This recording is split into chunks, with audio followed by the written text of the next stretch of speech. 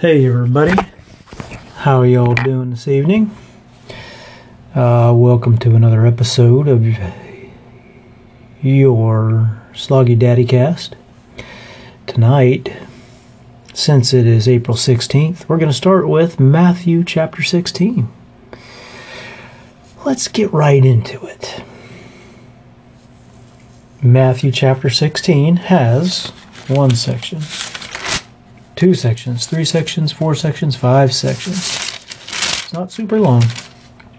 First section, the Pharisees and the Sadducees demand signs, or miracles, same as signs. Verse 1, and the Pharisees and Sadducees came, and to test Jesus, they asked him to show them a sign from heaven. He answered them, when it is evening, you say, it will be fair weather, for the sky is red.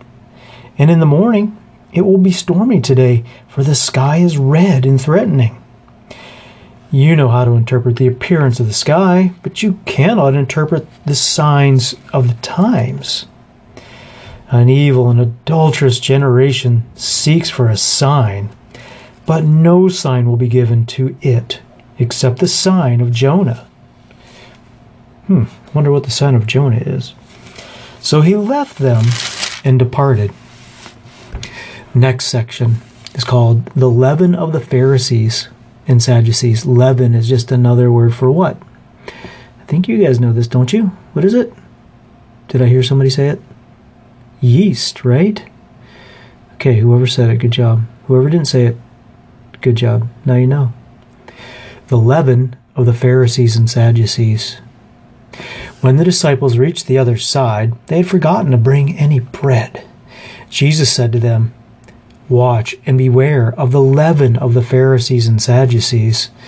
And they began discussing it amongst themselves, saying, we brought no bread. But Jesus, aware of this, said, O you of little faith, why are you discussing amongst yourselves the fact that you have no bread? Do you not yet perceive? Do you not remember the 5 loaves for the 5,000 and how many baskets you gathered? Or the 7 loaves for the 4,000 and how many baskets you gathered? How is it that you fail to understand that I do not speak about bread? Beware of the leaven of the Pharisees and Sadducees. Then they understood that he did not tell them to beware of the leaven of bread, but of the teaching of the Pharisees and Sadducees. Next section is Peter confesses Jesus as the Christ. Verse 13. Now when Jesus came into the district of Caesarea Philippi, he asked his disciples, who do people say that the Son of Man is? And they said, some say John the Baptist, others say Elijah, and others Jeremiah or one of the prophets. He said to them, but who do you say that I am? Simon Peter replied, you are the Christ, the Son of the living God. And Jesus answered him, blessed are you, Simon Bar-Jonah. For flesh and blood has not revealed this to you, but my Father who is in heaven.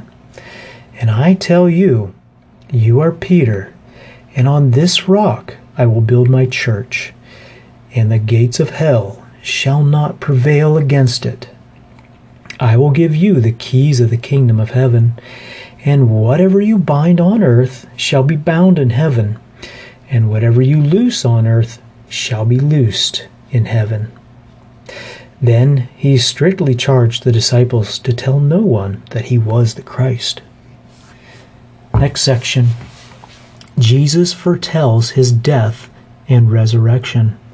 Verse 21. From that time Jesus began to show his disciples that he must go to Jerusalem and suffer many things from the elders and chief priests and scribes, and be killed, and on the 3rd day be raised. And Peter took him aside and began to rebuke him, saying, Far be it from you, Lord, this shall never happen to you. But he turned to Peter. But he turned and said to Peter, "Get behind me, Satan. You are a hindrance to me, for you are not setting your mind on the things of God, but on the things of man." Wow, that's a really big deal there. Jesus got really angry with Peter, telling him he shouldn't go and be killed, even though Jesus said it had to happen. And Jesus did not sugarcoat it. He said that what you're saying right now is not of me and my Holy Spirit, and it's not from God. It's your flesh, and it's from the evil one, where you would try to keep me from fulfilling my destiny and all of the prophecies that say that the Christ needs to suffer. He was very, very clear about that. Said, "Get behind me, Satan. You are a hindrance to me." So it doesn't mean Jesus got super angry and mad at Peter. He just really came against Peter's mindset in not wanting Jesus to go die, because Peter simply didn't understand, and he just wanted Jesus to stay with him and keep teaching and not die, and take worldly power away from the Pharisees and Sadducees and the Romans, right? So, anyways, next section. Take up your cross and follow Jesus. Verse 24. Then Jesus told his disciples, "If anyone would come after me, let him deny himself and take up his cross and follow me. For whoever would save his life will lose it, but whoever loses his life for my sake will find it. For what will it profit a man if he gains the whole world and forfeits his soul? Or what shall a man give in return for his soul? For the Son of Man is going to come with his angels in the glory of his Father, and then he will repay each person according to what he has done. Truly I say to you, there are some standing here who will not taste death until they see the Son of Man coming in his kingdom." And that's the end of chapter 16. Kiddos, I'm going to tell you something. Bible is full of God's Word and things that God says. Some are very easy to understand. Others, ooh, somebody just sneezed in the hall really loud. Some things you can understand after you study it for a little bit, or somebody explains it to you, and other things are just super hard to grasp. And there's some concepts and some beliefs that even Christians don't completely agree on, which is okay. It's totally okay. Because the most important things, like what sin is, and why Jesus had to die, and why we have to confess our sins and surrender our lives to Jesus to save us from our sins. Well, all Christians agree on that. So those are the things that we need to understand, and we need to put our hope and trust in. And we need to love God because he gave us his Son to die for us. And yes, his Son felt horrible pain and died. And a death is a death. God felt that as a father. He felt that sadness seeing his Son die. And Jesus, as a human, even as God come to flesh as a human, felt all that pain and that sorrow and as he died for our sins. So don't ever think that just because Jesus is God and God the Father is God, that it was a small thing for Jesus to do what he did, and our Heavenly Father to give us his Son like he did. And those are things we can all agree on. But the only reason why I was saying that was some of these things I read you are they can be kind of confusing. Don't let that bug you as you read more in the future, and as other people preach and teach to you about this stuff, it'll make way more sense. And Daddy's not a preacher. When I talk to you about the Bible, I'm repeating what I've heard other people as they've explained things to me and as they could make sense to me. So anyways, be of good cheer. Don't fret. Don't worry. Some parts of the Bible are tough and don't make sense immediately, but that's totally okay. Totally okay. But thank you so much for listening. And I just pray that God's Word would bless your hearts and renew your minds and transform your minds so that you would be more like Jesus and you'd understand more about how to live in God's love and how to overcome the bad things in life that are inside of you and outside of you, and how to give God glory and enjoy your life and His creation. Okay, so that's the end of chapter 16. We're over halfway through the book of Matthew. That's really cool. We're doing great, you guys. And we're about 11 and a half minutes in. And let me get ready for wing feather here. I'm going to hit stop real quick and grab a drink of water. All right, got my drink of water and ready to read again. Okay, I'm going to do the world's quickest review because I understand there have been some complaints submitted to the customer service department about me taking too long on my last review. So I apologize. I will go briefly through what we read last night. We did read 3 chapters. The first one was Pete's Castle, where Pete and Sarah are hanging out a little bit, and she hears a toothy cow, and a lot of it's just Sarah thinking about missing her parents and little Borley, and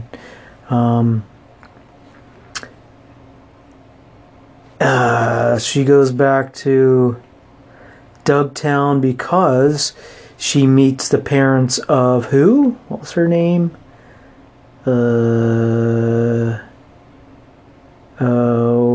Okay, I forget. Parents of Greta Lynn.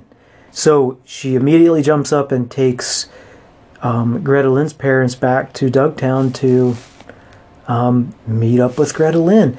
And she goes through this process of reuniting almost all of her orphans with their parents who are free now.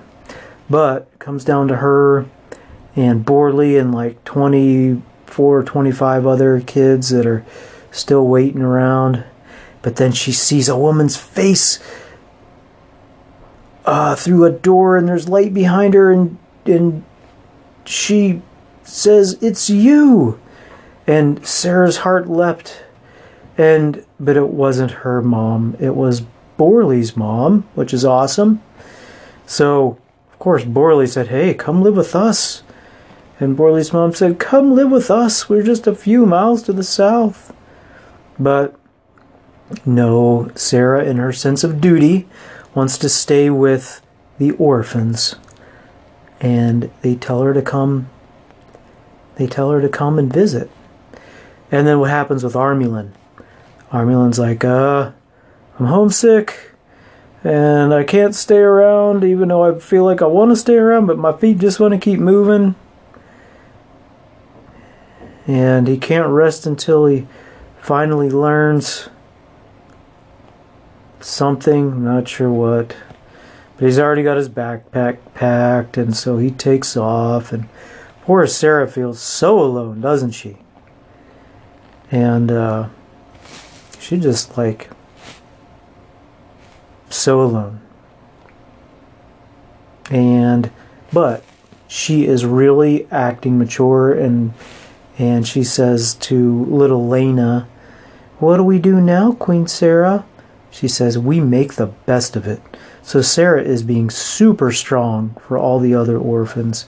I'm really impressed with Sarah, and you can tell Andrew Peterson's taking a lot of the book to kind of build Sarah's character and show us what a strong young woman Sarah is.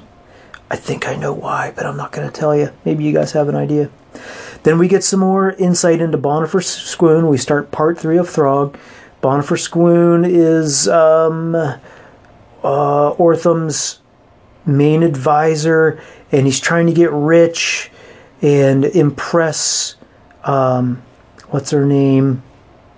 Ortham's wife, Madia. And he's doing crazy things like shipping animals to a strange man who lives in the mountains. And he's doing it out of his crazy, warped, evil sense of love for Madia. Oh, how scary. And that is an excerpt from the Nereid. And then the last chapter we read, chapter 46, a poet of Plonst was listening to a very interesting kind of exchange with Ood, the young troll, to find out that they lived in a castle, and they weren't royalty, but they were friends with the king, and his dad was a poet, and Ood was also a poet, I think. And then he tells a really strange, just really weird poem. And he said it was called Rain and Fire. And I tried to read it, but it's just crazy. I'll read it again. Girk, glog, glockawoggy. Girk, glog, glogaxnock gibbet. Oog, wackle snods spaganoggy. Nacket briggle sweem. Girk, squibbit. And I mean, that was just crazy nonsense talk. But anyways, all the birds were silent and listened to him. And Janner, being very polite, said, "Thank you, Ood. That was beautiful." And they both said they liked, he and Cal both said that they liked his poem. But what was Cal focused on? Cal was focused on getting something to eat. And let's see. Oh, Kalmar sniffed the air and spun around and said that he smelled toothy cows who smelled the fire. Kalmar looked at Janner with worry. A herd of them coming fast. And Janner said, "I guess that means they're out of hibernation, which means they're hungry." So chapter 47 is a toothy stampede. Cow? Ood stood and peered into the distance. Ood, kill cow. Eat cow too. Not one cow, Ood. Many cows, Janner shouted as he shoved supplies into his backpack and buckled his scabbard to his belt. Many cows? Ood patted his belly and smiled. Ood, eat many cows. No, Kalmar yelled. Many cows eat Ood. Eat boys too. At last, the sound of the stampede reached them. Horrible moos, the rumble of hooves, the gnashing of yellow teeth. Finally, Ood seemed to understand their peril. Too many cows. We have to go, Janner said. Ood scooped the boys into his arms like babies and ran straight for the forest. He carried them deeper into the trees with every stride, crashing into branches that Janner would have preferred to duck under. The blackwood enveloped them while the stampede thundered toward the fire. But Janner knew the toothy cows would catch their scent soon enough. Janner had no time to think about Ood's stench or the branches scraping his face, because there were more toothy cows in the forest, many of them emerging groggily from burrows or stretching as if they had just awoken. It seemed all the toothy cows in the green hollows had chosen this particular day to wake up hungry. The cows were slowed by the trees, but so was Ood. With every glance behind them, Janner saw that the beasts were getting closer, and the racket was waking more of them by the minute. "Ood, get up into the trees!" Kalmar shouted. "Cows can't climb." Ood grunted as he leapt for the nearest branch. Janner and Kalmar braced for what was sure to be a jolting climb, but the branch broke and they all crashed to the ground. The boys tumbled through the leaves, then wobbled to their feet. Janner wanted to grab Kalmar and scramble up one of the trees, but what about Ood? They couldn't just sit in the branches and watch as their friend was gobbled up. Besides, the trees were so thin that with so many cows, it wouldn't take long for the beasts to gnaw the trunk down. The forest around them moved with fury as cows of all sizes and colors charged them from every direction. Ood snapped the boys up again with a growl moan, knocking a cow aside with one arm, and pushed on through the forest. Suddenly, Ood howled with pain and lurched. Janner saw over his shoulder and saw a young, skinny cow snapping at the troll's leg. Janner drew his sword, but Kalmar had already swung around, holding Ood's belt with one hand and swinging his sword at the cow with the other. Ood managed to reach back and punch the cow in the jaw. It tumbled to the earth and tripped several cows that were just behind it. More and more cows were coming. Ood was running but wounded, and there seemed to be no end to the skinny, twisted, useless trees.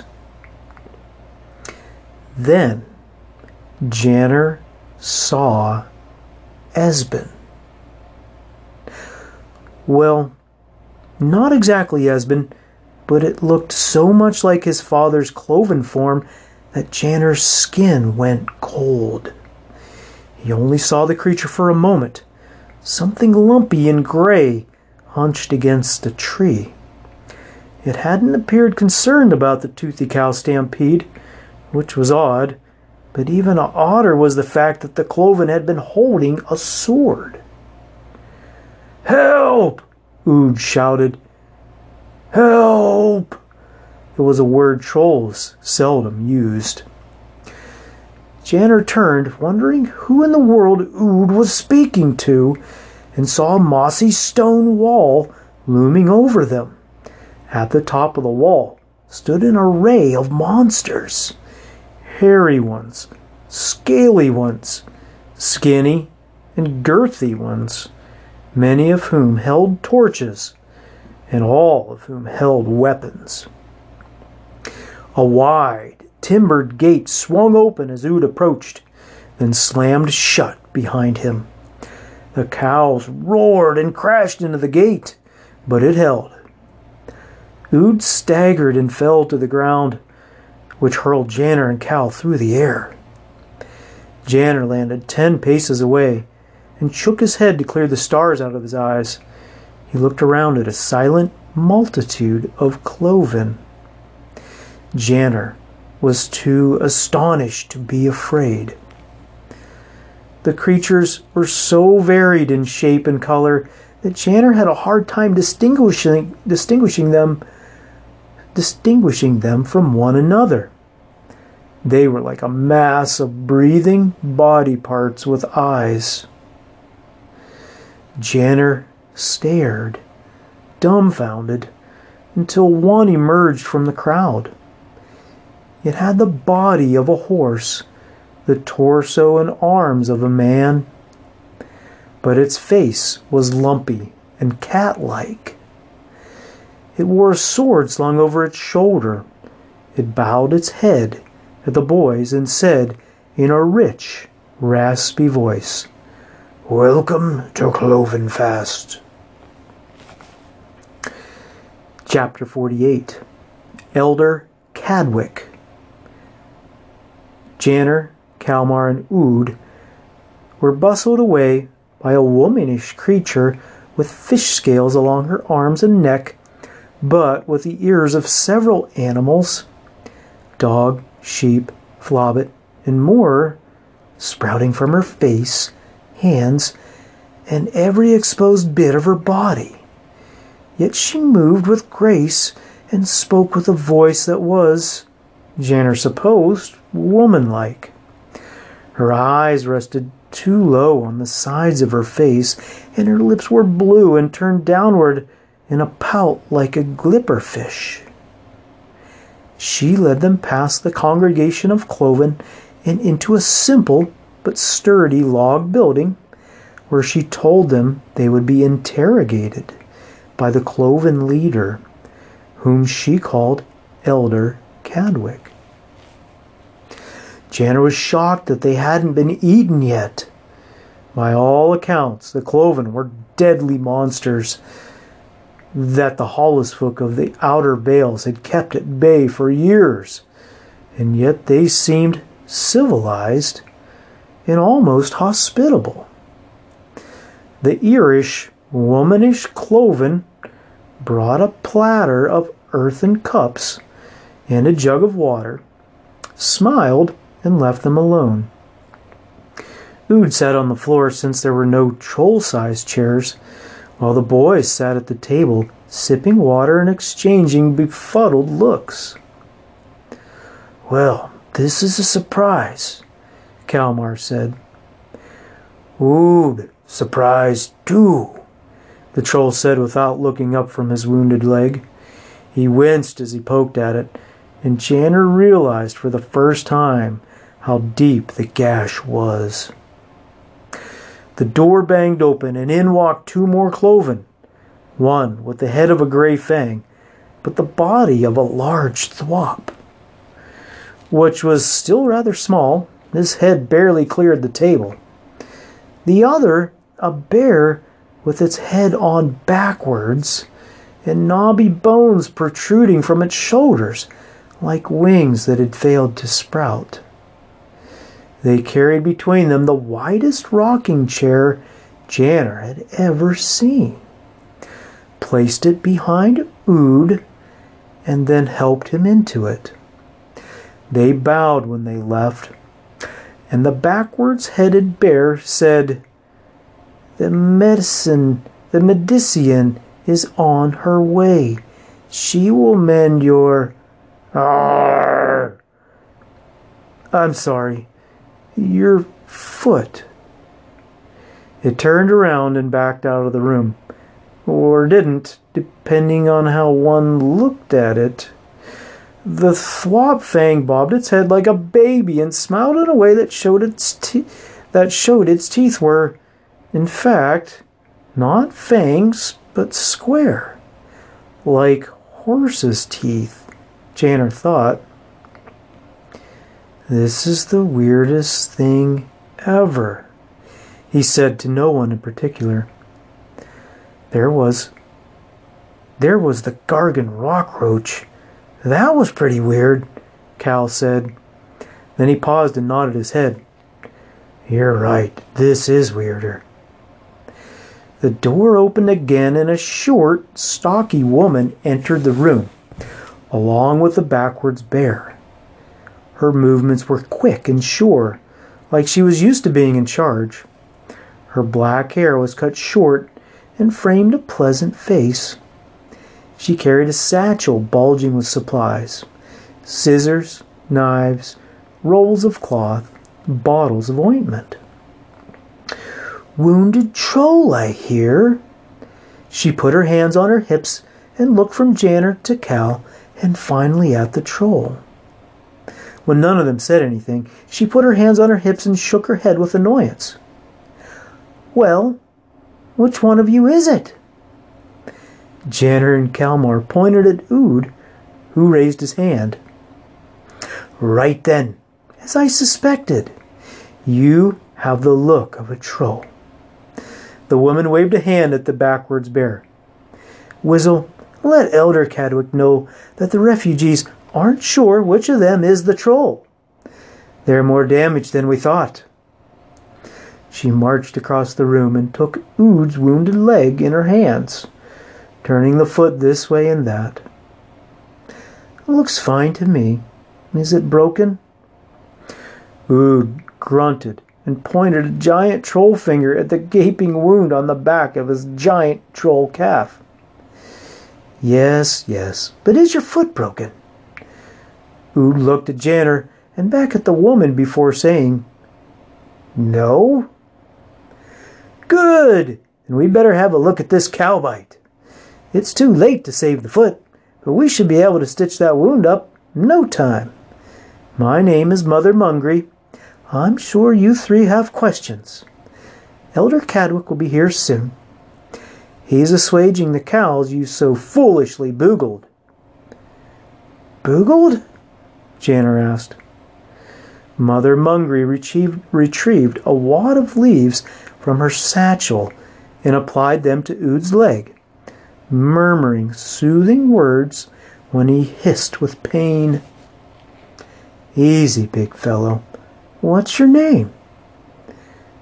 "Ood." "And you're a troll?" "Yes." His answer sounded sleepy. "That's all. Only a troll." Ood didn't answer because he was fast asleep. Mother Mungry stowed the wad of leaves in her satchel and removed something that looked like a fish hook. She squinted one eye as she threaded the hole and set to stitching up the wound. Yes, boogled. They don't usually come this close to Clovenfast. We hear them at night when they're hunting, but it's been a long time since we've had a boogle of them at our gates. We're lucky they didn't breach." She tied a knot in the string and appraised her work. She nodded, gathered her things, and turned toward the door. Janner and Kalmar gasped when they saw that she had a long, furry tail, at the end of which was a perfectly formed human hand. Its fingers were spread open like spider's legs, and as she walked, it followed her like a pet on a leash. She smiled when she saw the look of shock on the boys' faces. "Are either of you hurt?" "No, ma'am," Kalmar forced a smile. "Good. Elder Cadwick will be here shortly." There came a knock at the door, and Mother Mungry opened it to reveal the horse-like creature who had spoken to them outside. "All is well?" he asked as he ducked through the door. "Yes, sir. The troll. He's the big one there. His foot is fine, but I repaired the cow bite, and he should be awake in a few minutes." Elder Cadwick closed the door behind them and studied the boys and the troll. Janner didn't want to stare, but he couldn't help it. Cadwick was a fascinating mixture of animals, a frightening thing to look at. But the way he stood, the way he crossed his arms and looked at them without fear or malice, struck Janner as noble. Soon Janner realized that the creature was staring at him, not at Cal, and not at Ood. Elder Cadwick's gaze was steady. He, or it, took a step forward. "You're a boy," he said. Janner tensed, unsure if maybe the four-legged creature was about to strike. "An actual boy?" "Yes, sir," Janner answered, hating the way his voice squeaked. "Tell me," Cadwick said to Kalmar, "how did a cloven like yourself fall into the company of a boy?" "Cloven?" Kalmar said with a nervous chuckle. "I'm not a cloven. I'm Kalmar. This is my brother." Now Cadwick laughed. "Not a cloven, eh? Mother Mungry was right. "You are more damaged than you realize." "I don't understand," Janner said. Cadwick returned his gaze to Janner and tilted his head. His face was so strange that Janner couldn't tell what the look meant. But once again he had the sense that the creature meant them no harm. "Let me try to explain, boy." Cadwick said it as if it was a new word he was getting used to. He stepped closer, and his knobby horse legs knelt at the end of the table, so that he seemed to be sitting in a chair. Lamplight caused his bluish skin to shine and his large dark eyes to shimmer. He folded his hands and thought before speaking. "You are in the Blackwood. You know this." Janner and Cal nodded. Why did everyone seem to think their brains didn't work? "You have come here without invitation, without warning, and you have brought with you a herd of toothy cows. I was eating breakfast with my wife this morning at dawn when I received a warning that cows were coming. And I thought, if cows were coming, then something has caused this to happen. But surely there would be no Hollis folk in the Blackwood. They would never be so foolish. And yet here you are." He was looking at Janner again. "A boy." "We didn't mean to come, sir," Kalmar said. "The cows chased us." "And what, Brother Cloven, were you doing in the outer vales in this strange company?" "I'm not a Cloven," Cal said. "Indeed," answered Cadwick with a grunt. "No, sir." "You're not a Fang, though. It is plain to see that you are not fully melded." "No, sir, I'm not a Fang either." Elder Cadwick leaned forward and studied Cal's face. "Then what do you suppose you are, brother?" "I'm the son of Esben, king of the Shining Isle." "Speak not that name in jest. What do you mean?" "I only meant what I said. My name is Kalmar Wingfeather. My father was the king, but now he's dead. That makes me the king, I guess."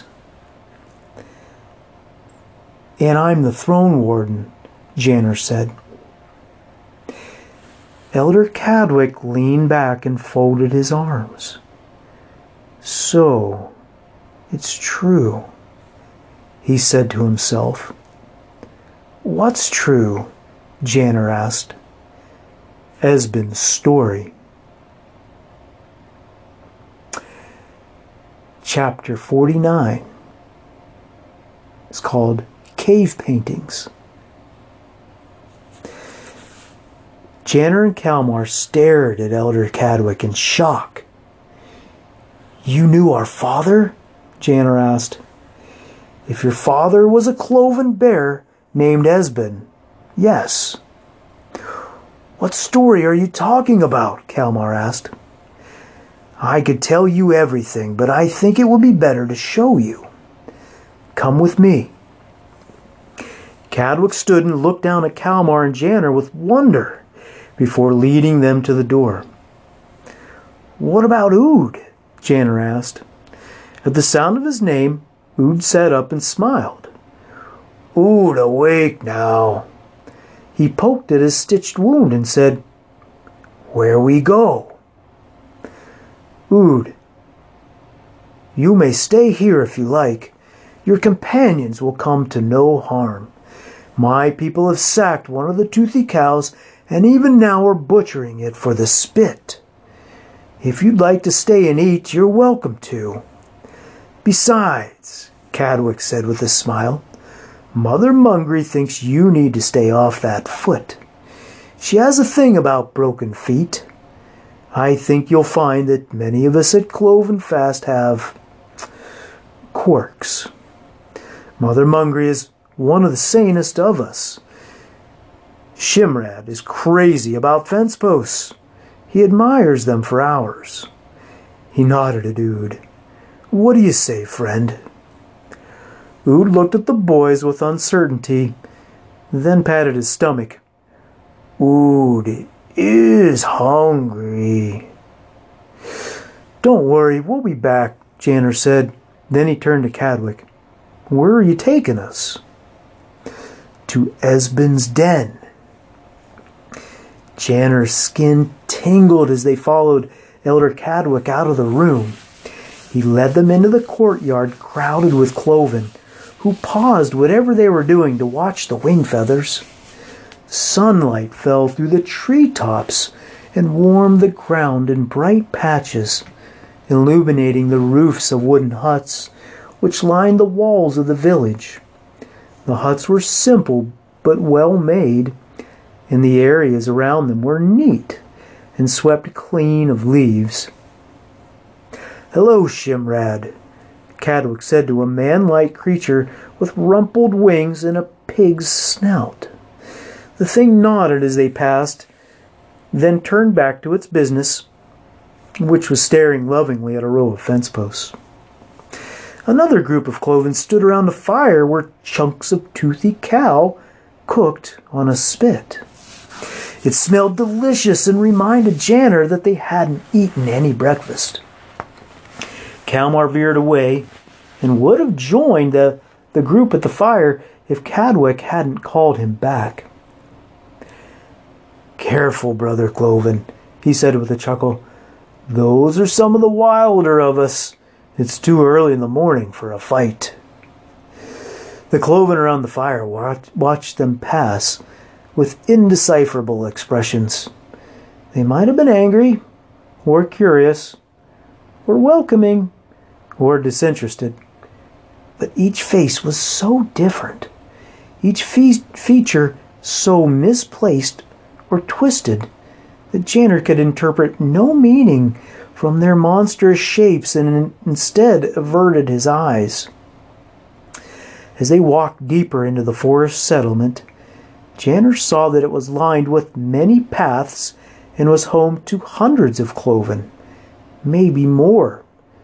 Soon they approached a lane which was crowded with dwellings, not quite houses, but an assemblage of lean-tos and sheds with doors of varying shapes and sizes made to accommodate the corresponding oddities of the Cloven who lived there.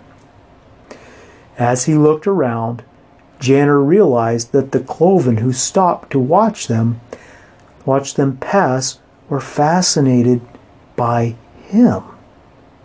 They hardly glanced at Kalmar. Janner felt self-conscious, almost wishing he were a Cloven and not just a regular boy. This must be what Kalmar felt every time he walked through Banrona. No wonder he hated appearing in public. Clovenfast has been here for many years, Elder Cadwick said. I thought Cloven was a nickname the Hollows folk gave you, Janner said. They named us? Asked Cadwick with surprise. I wasn't aware the Hollows folk had seen enough of us to bother. They've known for years that the forest was full of monsters. Janner gulped. He waited for some reaction from Cadwick, but none came. I knew there was restlessness in the Blackwood,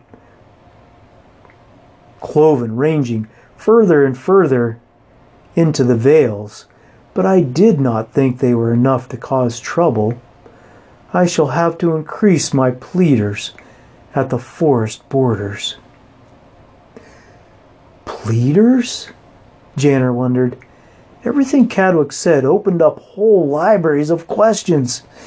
They turned a corner and came at last to the rear wall of the fort. Cadwick paused at the gate. This might bother you, boy. These are not the tame ones. Elder Cadwick heaved open the gate, revealing a path that led through darker and thicker trees before it disappeared around a bend. Gulp swallows flitted about in the sunbeams. Cadwick ducked through the doorway and stepped into the forest. "Stay close." Immediately there was a noise in the brush beside the path. Janner and Kalmar pressed against Cadwick's flanks as they walked, ready either to run or to climb onto his back, though Janner wasn't sure Cadwick would allow it. "Look," Kalmar said, pointing at something large and scaly as it slithered out of sight. Another rustle came from the other side of the path, and Janner spotted a creature skittering up a tree with spidery legs. It was no bigger than a dog, and he thought he saw human hands grabbing twigs as it climbed. As they walked, they saw more and more creatures, some so hideous that they defied description. One lumped across the path, legless and gurgling. Another, visible deep in the trees, had limbs as long as thin poles and strode through the boughs, tearing leaves and munching them with long, black teeth. In each misshapen face, Janner saw the shadow of deep sadness, as if the eyes were windows into a dungeon where a prisoner wept. These were the broken, the untamed, as Elder Cadwick called them, and their sorrow filled the forest so that even the bird song was lonesome. "Careful," Cadwick said, pulling Janner from the edge of the path. He had almost stepped on the front foot of a thwoppish dig-toad with a woman's face and long blonde hair pulled around it on the ground. "That one is a pouncer." "Sorry," Janner said to the dig-toad thing, and to his shock, she answered, "No matter," in a voice that sounded like a burp. On they walked until they halted at a pile of mossy boulders. A footpath led between the massive stones, and Cadwick pointed. "Here we are. See for yourself." The boys stepped cautiously toward the entrance. It wasn't a cave, but the trees overhead were so thick that it felt like one. The place held a troubling aura of pain and memory, and seemed to be waiting just for Janner. He didn't want to look inside. Kalmar stepped past him and out of sight behind a slab of stone. With a deep breath and a last look at Cadwick, Janner followed Kalmar into their father's home. He found his brother on his knees, crying. The place was no bigger than a shed, the dirt on the floor packed with years of habitation. There was a ratty blanket piled in one corner, and rodent bones piled in another. It reminded Janner of the cave where Kalmar had tended to Esben. A flood of emotions rose in Janner's chest, and tears leaked down his cheeks. Kalmar was kneeling in front of the far wall, with one arm outstretched before him, his hand on the cold gray stone. The rock was covered with images, drawings in charcoal that had been tinted with some kind of dye. Janner knelt beside his brother and wiped his eyes. The name Esben was scrawled at the center, and around it were 4 names: Janner, Kalmar, Lily, and Mia.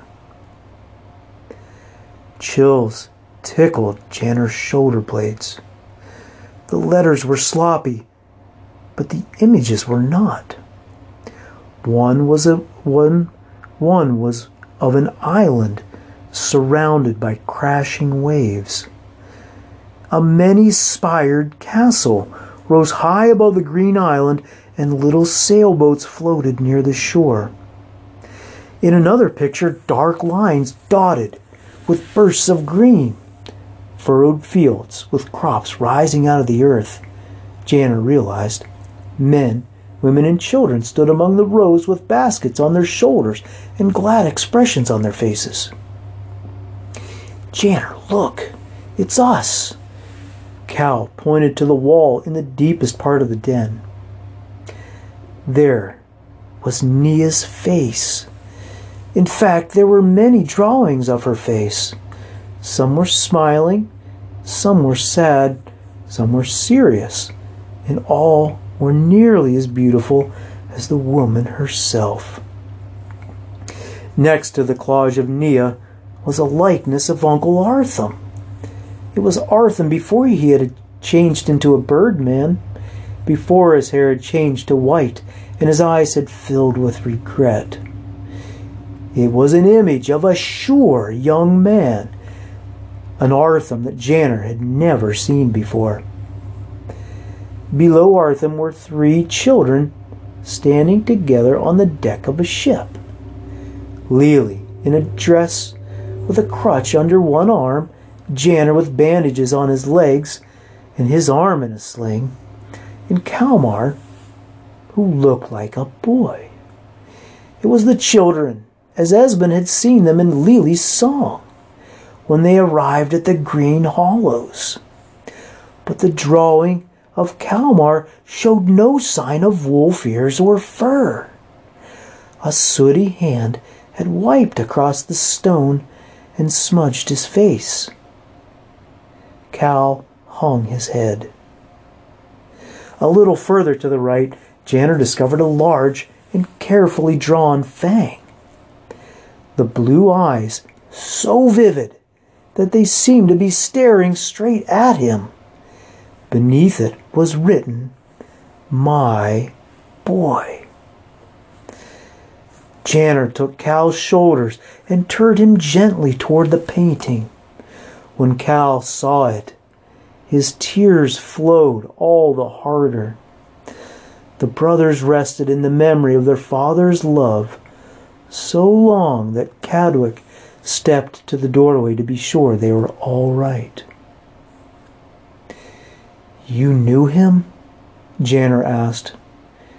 "Yes," answered Cadwick. "And no." "What do you mean?" Cal wiped his nose and stood. "Perhaps we should tell this tale over a hot meal. Can your questions wait that long? There's someone I'd like you to meet." "Do we have to walk back through the Untamed, or whatever you call them?" Kalmar asked. "No, Brother Cloven." "I'm not a Cloven." Cadwick narrowed his eyes.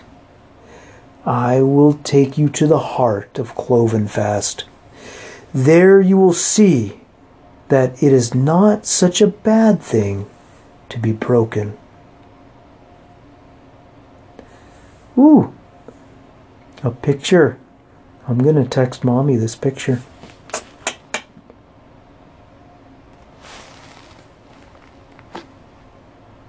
Oops, maybe, hold on. I'm trying to take it. Okay. And that is the end of chapter 49. Okay, kiddos, 54 minutes in. Think we all got to get to bed. Love you very much. Can't wait to see you. Please give Mommy a big hug. She loves you very much. I know you know that, but I wanted to remind you of that. And she works really hard for you. I hope you understand that too. So, this book is getting really cool. Yeah. I'll catch you later. Have a good night. Love you.